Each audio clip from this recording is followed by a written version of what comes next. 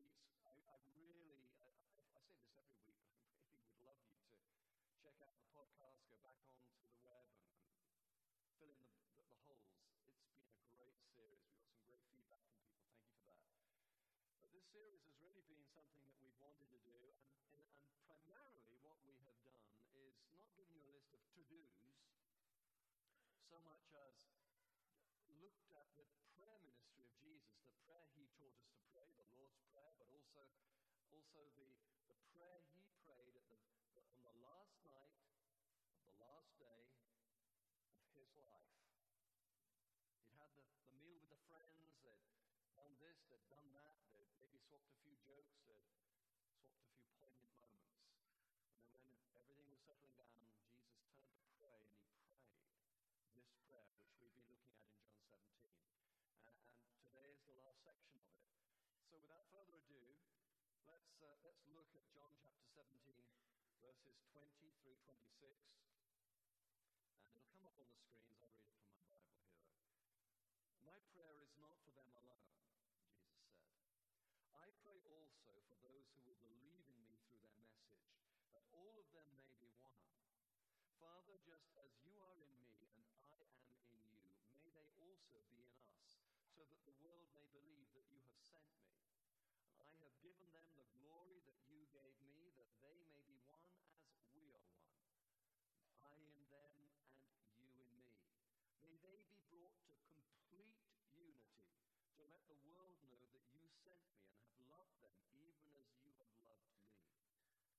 Father, I want those you have given me to be with me where I am, and to see my glory, the glory you have given me, because you loved me before the creation of the world. Righteous Father, though the world does not know you, I know you, and they know that you sent me, and I have made you known to them, and will continue to make you known, in order that the love you have for me may be in them, and that I myself may be in them too. Thank you, Lord. Bless you. Well, this prayer is an extraordinary prayer, and to be honest with you, the more I've studied it, the more I've gone into it, the more I would have loved another 5 weeks to unpack it, because I've got a tremendous amount out of it myself, and I thought I knew it. And as I read through and as I pray it through, and I hope you do as well, things kind of come to mind. I get little sort of what I call rabbit trails, little thoughts going off, which take me off into new areas of discovery and research, and I start flipping around in the scriptures. And that may not be your experience, it's just where I'm at, but I find that it seems to stimulate thought about God's relationship with us, his purposes in the world, and how we can best serve him and love him. And so I find it very, very enriching. And actually, as many of you know, Fliss is in America at the moment. Fliss is my wife, if you're visiting, and we are rejoicing over our 4th grandchild, which was born a week ago, and all's doing well. But the house is very quiet, so I've had plenty of time to study. I toyed and said, I hope you're not missing Fliss too much. I am missing her. The washing pile is getting higher and higher. I lost the cat 2 days ago. I can hear faint meows, but so it's still there somewhere. But I really want Fliss to come back. I don't know about you guys, but Fliss did try and train me in the usage of the washing machine, but I don't know. I think it's a bloke thing. I just can't seem to handle this washing machine. Any of you guys have problems with the washing machine? I don't know what it is. I mean, talking of technology, yesterday I was remapping the ECU on my BMW, and that was a kind of interesting thing. And I thought, why can't I do a washing machine? There seems to be a problem there, but Fliss is coming back. But I have had time to reflect upon God's word, and it's been good. As Richard so kindly said, I do begin my sabbatical on Tuesday. I'm flying off to Israel. I've never been, and please pray for me. I'm looking forward to that, and that's going to be a sort of a pilgrimage thing for the first week. Again, I'm going on my own, and then Fliss and I'll be back together in about 10 days. But I have to have time, as it were, to begin to move into this season of reflection and what have you. And I have been moved by Jesus' prayer. I don't know what it is. Part of it is, I suppose, me wondering what I would have to say if I knew that these were going to be my last words. There's a thought. If I knew that I had the opportunity to pray my last prayer or comment or teach my friends or hang out with my friends. What would I want to do? Would it just be something banal like go to my favorite restaurant and have my favorite dish and then watch a footy game? And I don't know. There was a movie I was watching this week on the TV where a condemned man was going to the electric chair and his final wishes was a bowl of chocolate ice cream. My gosh, is that it? You know? What would my final thoughts and words be? His final words were, just push the button. Jesus' final words we have wonderfully in John chapter 17. And if you get nothing else out of this talk this morning, please catch this thought. The first verse, John 17:20.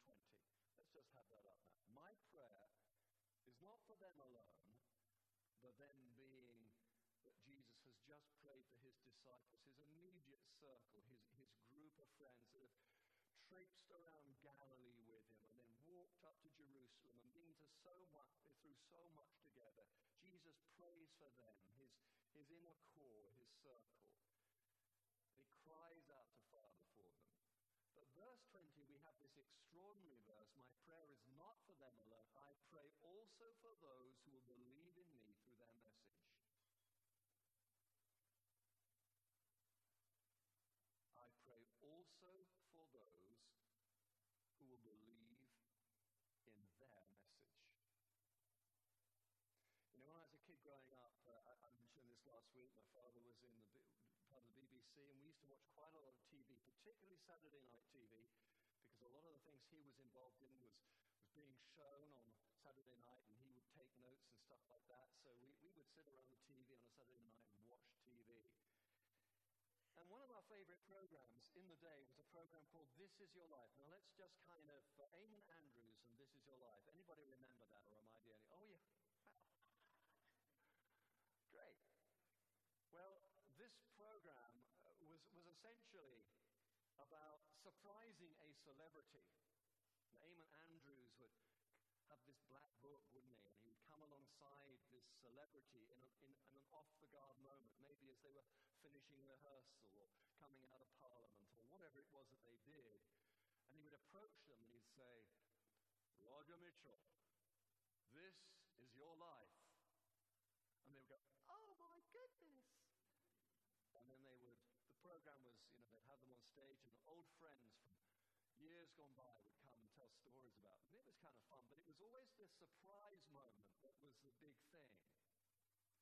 And I remember on one or two occasions, there was an occasion where the guest was invited, so they thought, to speak about an old friend on This Is Your Life.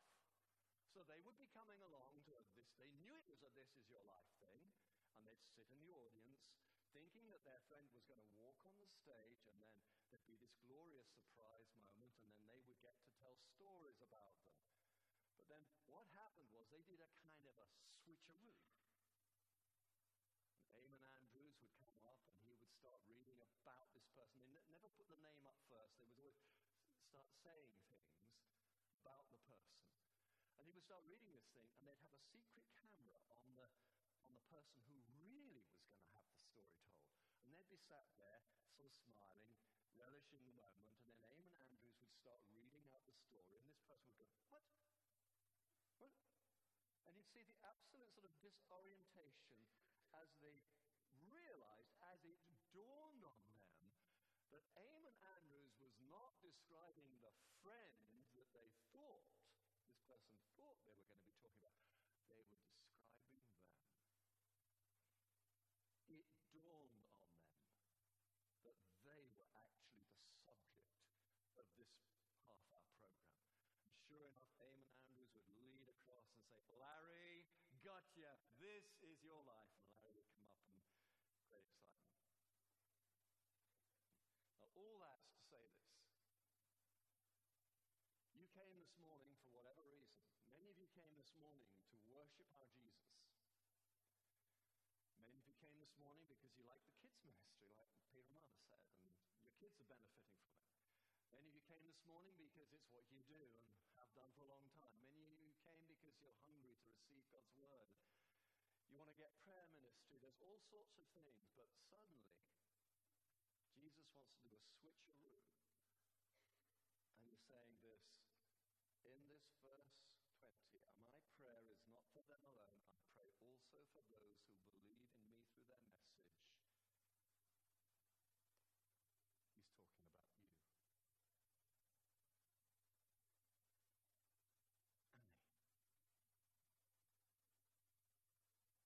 He's talking about you and me. He's talking about you. On the night that Jesus was betrayed, on the night before the day he died, his final thoughts, his prayers were for you. And I hope that blesses you. And as I said, if that's the one thought that you take away with you, well, then it would have been worth coming, in my opinion. I think I mentioned, I met a young lady here last week. She may be in here this morning, I don't know. But she's been coming for about 5 weeks. She's not a national of this country, but a friend told her, a friend of a friend or something, she came along, she was on her own, and I had a brief word with her, and I was able to say to her, amongst other things, God loves you to bits. He is, in fact I said, he is crazy about you. It's an extraordinary thing. Jesus is talking about you. He is mindful of you. Now let's just have a little look at some would say, the meat of this particular passage. The first and foremost thing last week was that Jesus was praying for protection. It's a long prayer, but it boiled down to protection. And this passage boils down to Jesus praying that all of them may be one. That all of them may be one.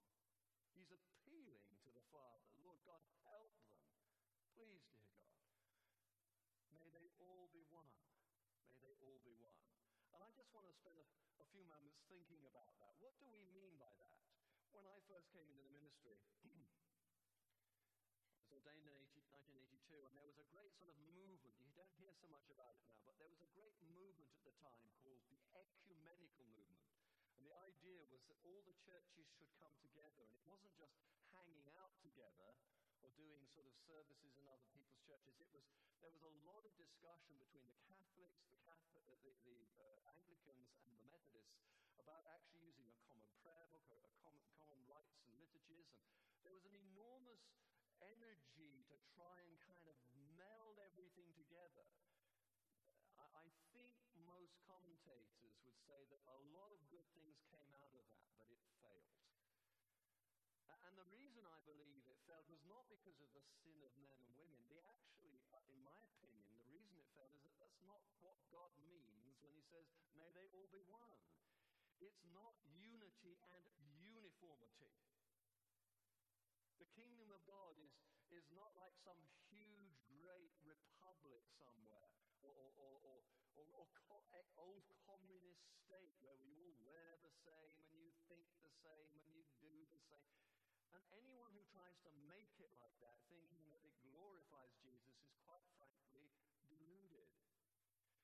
In my opinion, God loves diversity. I get that from the scriptures. I get it from creation. You know, if you're going to make a butterfly, why make 1 million different types of butterfly? If you're going to make a dog, why make 1 million kinds of dog? If you're going to make a person, why do we look so different? Why do you like strawberry ice cream and I like anchovies? Yeah, some would say. It's actually the diversity that is glorious. We're not all just, one size fits all Christians. And any attempt by man believing mistakenly that that's what Jesus means here is frankly mistaken. It's doomed to failure. So if it doesn't mean that,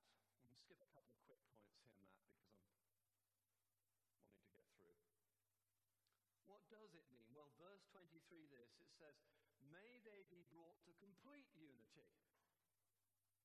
May they be brought to complete unity. Complete unity, what does that mean? That sounds even more, it's like Jesus has upped the ante there. Well, actually, I think there are a couple of scriptures that can help us here. John 13, we haven't got it on the program here, but John 13:35, Jesus says, love one another as I have loved you. A new commandment I give you, love one another. Galatians 5:26 says that faith expresses itself through love. And that's one of my little key verses. That's the lens with which I try and review my faith. Am I doing this out of love? Is love my highest motive?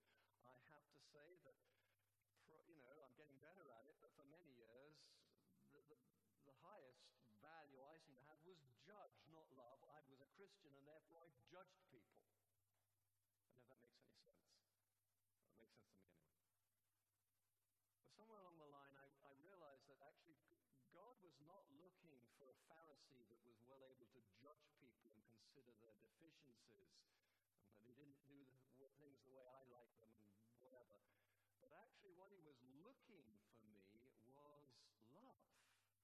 Faith expressing itself through love. Galatians 5:26. Staying in Galatians, I think I have got this on the screen. I'm getting a little bit out of my step here, but Galatians chapter 3 verse 28 I think gives us a clue as to where Jesus is going with this. We have got that. It says in Galatians 3:28, Paul says, there is neither Jew nor Greek, slave nor free, male nor female, for you are all one in Christ Jesus. Now that sounds as if he's kind of eradicating all distinctions, because of course there are Jews and Greeks. But the point Paul is trying to make here, and I believe the point that Jesus was trying to make, was that we should love one another. And that love should break down man-made, historical, social, socio-economic, demographic barriers. One of the glories of the church is that actually we're not all uniform, we are diverse, and very often in a congregation. Increasingly in this multiracial, multicultural society, we are seeing people of differences. We have people here from the old Eastern Europe, Poland, Germany, France. We have people from other parts of the world, different colors of skin, and so on. And we are working and living and learning to love one another. The problem that was besieging the church at that time was that the Jewish Christians were making distinctions at the detriment of the Greek Christians, and so on and so forth. The gospel breaks down barriers, not just between God and man, or man and God. It breaks down barriers between one another. And we cease to see the natural distinctions that so often do separate us. We begin to see one another through the eyes of love, not the eyes of judgment, the eyes of love. And as we do that, as we go against the flow, as it were, of society, we become ever more distinctive, because there is a social group where they love one another. People say, look how they love one another. What they mean by that is they're hanging out. Do you know, a little aside here, Dennis is preaching in another church this morning, but Dennis, as you know, is one of our lay pastors here. His family is from West Indian background, and we love him to bits. And I have a little old MG, which I spend far too much time working on. It's a soft top. This week, Dennis and I were going somewhere, and I had the little MG with the roof down, a lovely day, and Dennis was sat in the car, and I noticed just how many people looked with surprise as I went by. And it wasn't the car. I know how many looks per mile I get with the car. But it was because there was a white man and a black man sat in a sports car. I kid you not. We pulled up to a traffic light, and the bloke was staring, and Dennis looked at us and said, Hiya, how you doing? You did it twice. I was a bit shocked. But when the Church of Jesus Christ does the Galatians things, does the Jesus things, and learns to love one another across these socio-economic, demographic barriers, something weird begins to happen. People stare. Look how they love one another. This is far closer to the heart of what Jesus thinks than us all wearing grey Mao Zedong type uniforms and believing the same thing. But you know, there is yet one other higher distinctive, and this is my last little thought before we have the team come up, and we'll finish with worship and we'll go and have coffee. Jesus actually says, John 17:22, he says this, may they be one as we are one. May they be one as we are one. I've given them the glory that you gave me, that they may be one as we are one. Jesus defines the oneness. The oneness is not that we follow the same creeds, although one hopes our doctrine is good, whatever the kind of church doctrine is important.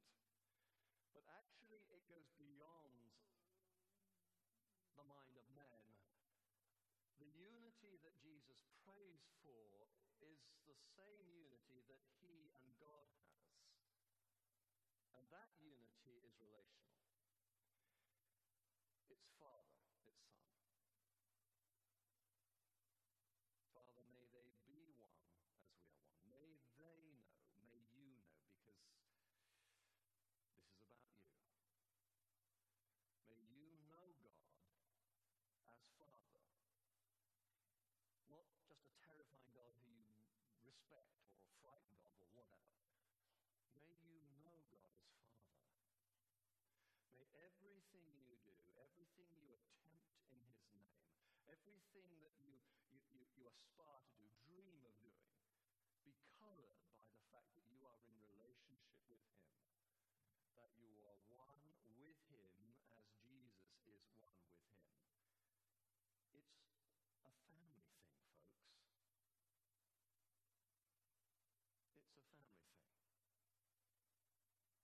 And that may be the journey that some of you are on even today. You may have become, maybe you're in that place where you actually believe in God. Maybe just 6 months ago, you may have said to friends in the pub or the bar or at work or wherever, well, I don't believe in this stuff, I think it's a load of nonsense. But somehow or other, and you're not quite sure how, you've got to that point where you believe in God. It's a very important step on the journey. But the destination is that you come to that point and that you can pray with the opening word of John 17, where this passage of prayer that we've talked about the last 3 weeks, where Jesus begins this whole teaching, this whole prayer with the word Father. That's the destination. So may we be one, Jesus says, as family. Not just those who've set their hearts on some higher goal or some higher aspiration, but upon those who know them, know the Lord God as Father. Whatever your color, whatever your background, whatever the nation you originated or your family, may you and I together know God as Father. And as that happens, and this is another teaching, maybe for September, who knows, maybe sooner. As that happens, as we look to God as Father, as we learn to love one another, so the glory falls.